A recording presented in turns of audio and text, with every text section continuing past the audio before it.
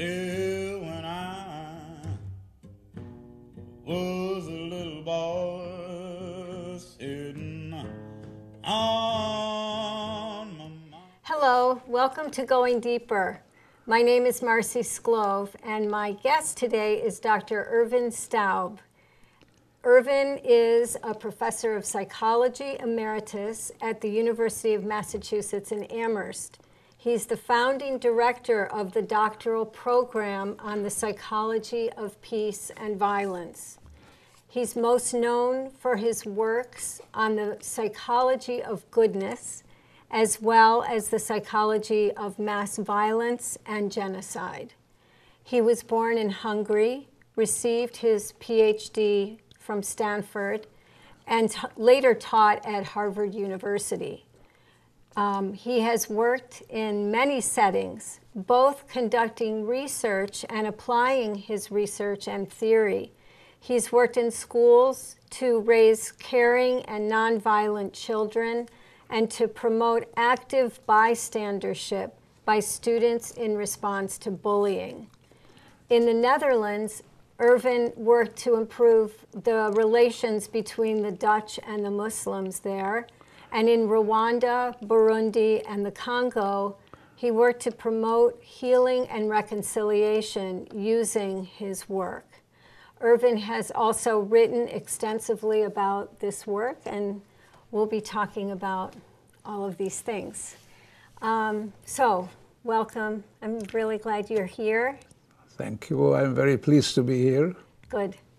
I usually like to start my interviews hearing about your early life, and in your case, your early life had a huge impact on the work that you later did, of course. And so I'd like to hear about this, the story of your life, but also and how it informed your later work. Well, as you mentioned, I was born in Hungary just before the start of the war, the Second World War. Hungary was an ally of Germany, a voluntary ally of Germany, and so the discrimination against and the persecution of Jews started pretty early. In fact, it started even earlier than in Germany. Wow. Then in 1944 March, because the Hungarian ruler realized that the war is being lost by Germany and its allies, and was negotiating for a separate peace, the Germans moved into Hungary and took over. And that's where the most intense persecution of Jews started. In 1944. In 1944, in the summer of 1944, Eichmann and 50 SS, with the help of many segments of Hungarian society, gendarmes, police, and volunteers, gathered between 450 and 500,000 Jews, put them into trains, and transported them to Auschwitz. All this was first in the countryside, and we lived in Budapest, where it was not happening yet. But then attention turned to Budapest, and Raoul Wallenberg was asked to come to Hungary. He was actually not a diplomat at that time. He was a partner in an export-import business with a Hungarian business partner, and because of that, he came to Hungary a number of times. So he knew Hungary, he knew the relatives of this business partner, and it was initiated by the United States, which very late in the war established the Office of Refugee Affairs. Wow. It should have been established much earlier. And the people involved dragged their feet. And finally, some officials promised to go to the media and initiate a scandal. And in response to that, that office was established. And its first act was to ask somebody in Sweden, a neutral country, to go to Hungary. Okay. And they were going to ask Count Bernadette, but the Hungarians would not accept him. So then they asked Wallenberg, who was appointed a diplomat, came to Hungary, and with great courage and ingenuity, he saved many, many lives. Yeah. Among those he saved was us. Yeah. We moved into a so-called protected house. And how old were you then? I was 6 years old. Okay. We moved into a so-called protected house set up by Wallenberg, where people who had the protective passes that he created, which said that these people are under the protection of Sweden, and after the war they will be Swedish citizens, these people could move into those houses. Now, they were only the protection was far from complete. Yeah. And there were raids on the house all the time, and people were taken away. But my mother, my aunt, my sister and I, and my 3 cousins were there and survived the war there.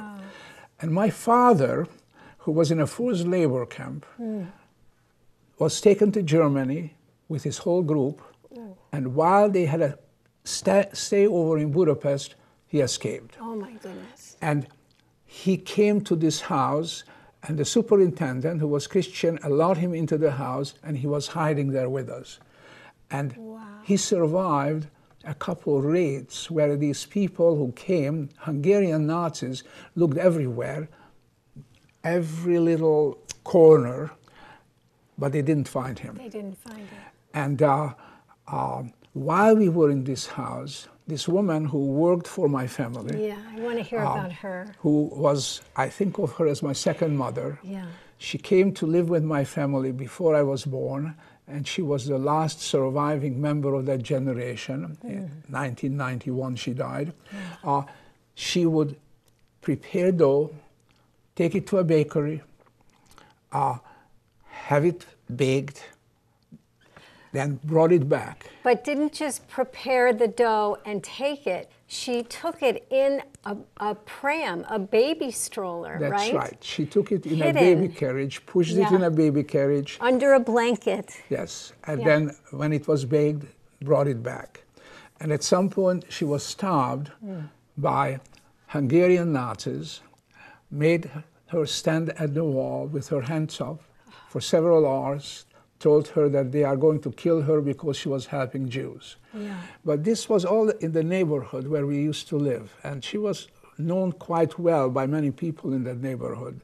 So some guy who was also a Nazi came in, saw her standing there, knew who she was, and told the other people to let her go. Wow. And she came back to our protected house, and she started to do the same thing. Now, again. did the second Nazi know that she was helping your family? That guy there? The guy who helped her get out of that situation? I am sure he did, because I am sure that the people who were there told him. And they let her go saying, "Don't you dare to help Jews again." Which she continued to do. Sure. So we survived the war. The Russian troops came in January to that area in January 1945, and they liberated us. And you know, after a while, we moved back to our apartment, which was a total mess, because first we were told that the Germans used this as a kind of headquarters. It was a fairly large apartment. And then the Russians used it, and the Russians, it was on the mezzanine, and the Russians apparently took horses up the mezzanine and into the apartment. So the flooring had all these gouges in it. But the thing is, we survived. We were alive. So I'm thinking about, you know, the subject matter of your work, which is looking at and understanding how these horrible acts of genocide happen and the evil, how does evil happen? And what are the characteristics and all of the, different parts to that? But then also, what creates the positive, active bystander, or this woman who is part of your, who helped your family? What is it that creates that kind of bravery, that kind of courage, that kind of moral, a sense of morality? So can you speak a little bit about how you got those questions in your mind from your experience as a little boy? Well, when horrible things happen, often people need some time before they engage with that. Sure. And I thought very little about the Holocaust between 1956, when I escaped from Hungary after the revolution there, and during my time in graduate school at Stanford.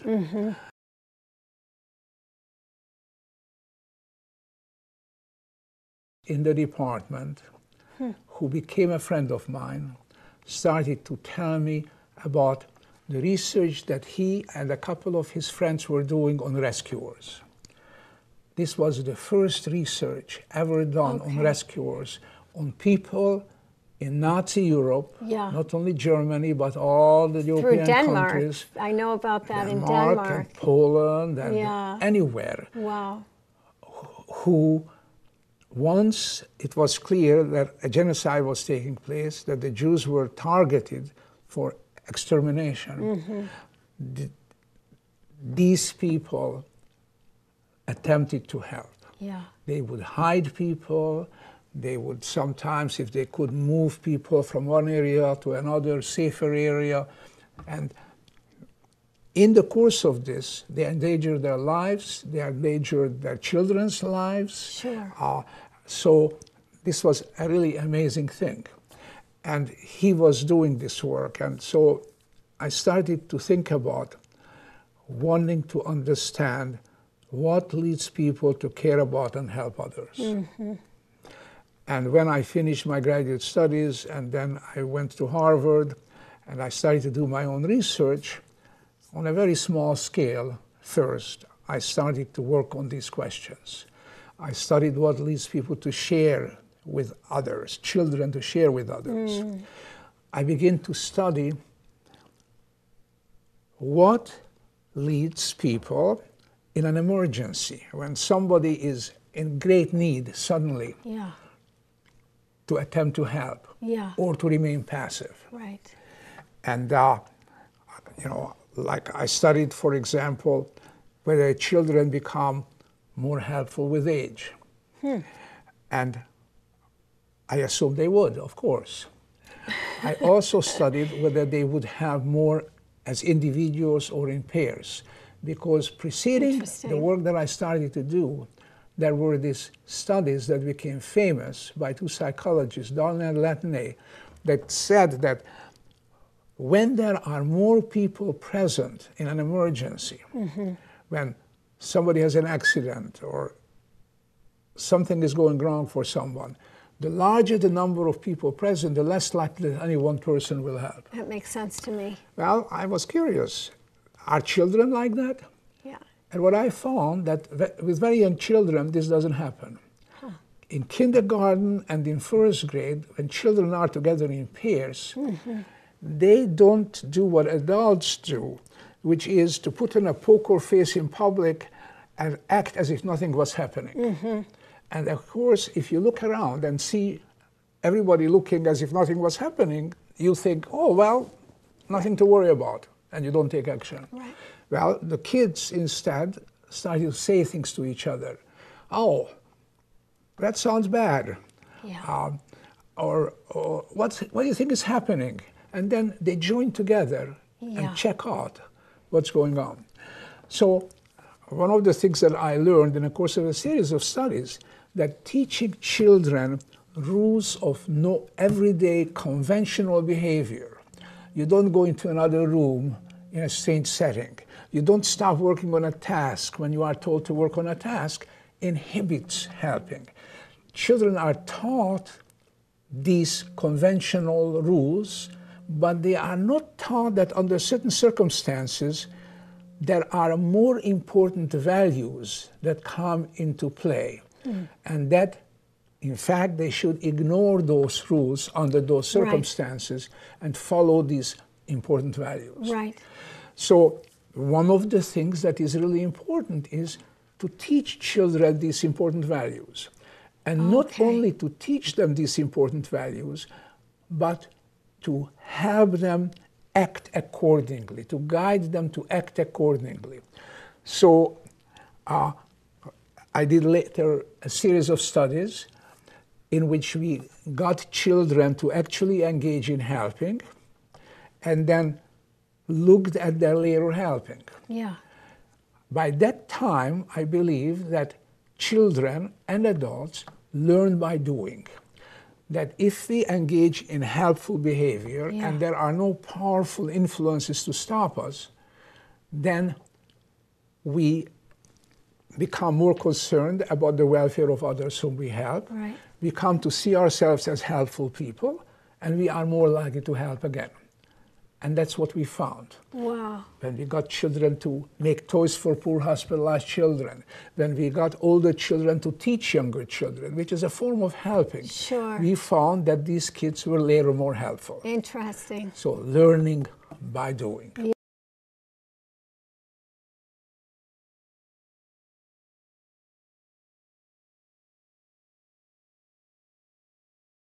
Modeling the example of others is extremely important. You know, if people are hypocrites, parents are hypocrites. They tell children that you should help, but they themselves don't. One of the things that is likely to happen, as some research shows, is that they are likely to learn to talk as the adults and also act as the adults. Sure. So they advocate helping in words, but they don't engage in helping themselves. So, you know, you asked also about moral courage. Yeah. I mean, promoting good values is important because in order to have moral courage, you have to have moral values, right? And caring values. You know, people sometimes differentiate between morality and caring. And caring values, which are also emotionally based, that is, based on empathy, based on an emotional engagement with other people and their welfare, are important to promote in words and by guiding children to action. You know, modeling is important. But moral courage involves the willingness to initiate action according to one's moral and caring values when there is likely to be opposition and potential negative consequences. Right. So children have to come to trust their own judgment. Wow, and not be afraid of getting punished for doing what they... I mean, they have to learn, you know, what is so unsafe that you don't want to do that. But within a very broad range, they have to learn to use their judgment, which means that parents and teachers in school have to allow them to participate in decision making, have to allow them to express what they think and express their values. So participating in decisions for the family, in rules for the classroom, and all of these things, and engaging in the discussion around these things are all really important in contributing.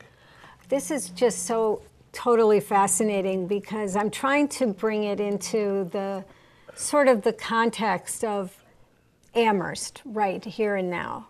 So in our town, there's a big discussion about schools for children. And there's a possibility, I don't know if you've heard about it, of creating new schools, one that would just be for pre-kindergarten through 2nd grade, and the other schools would be from 2nd grade to 6th grade.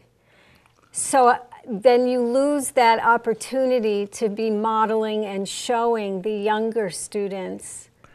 You know, I'm thinking that that might be a bad, you know, not a good plan in this context. So that's one way I'm thinking about applying this work locally here.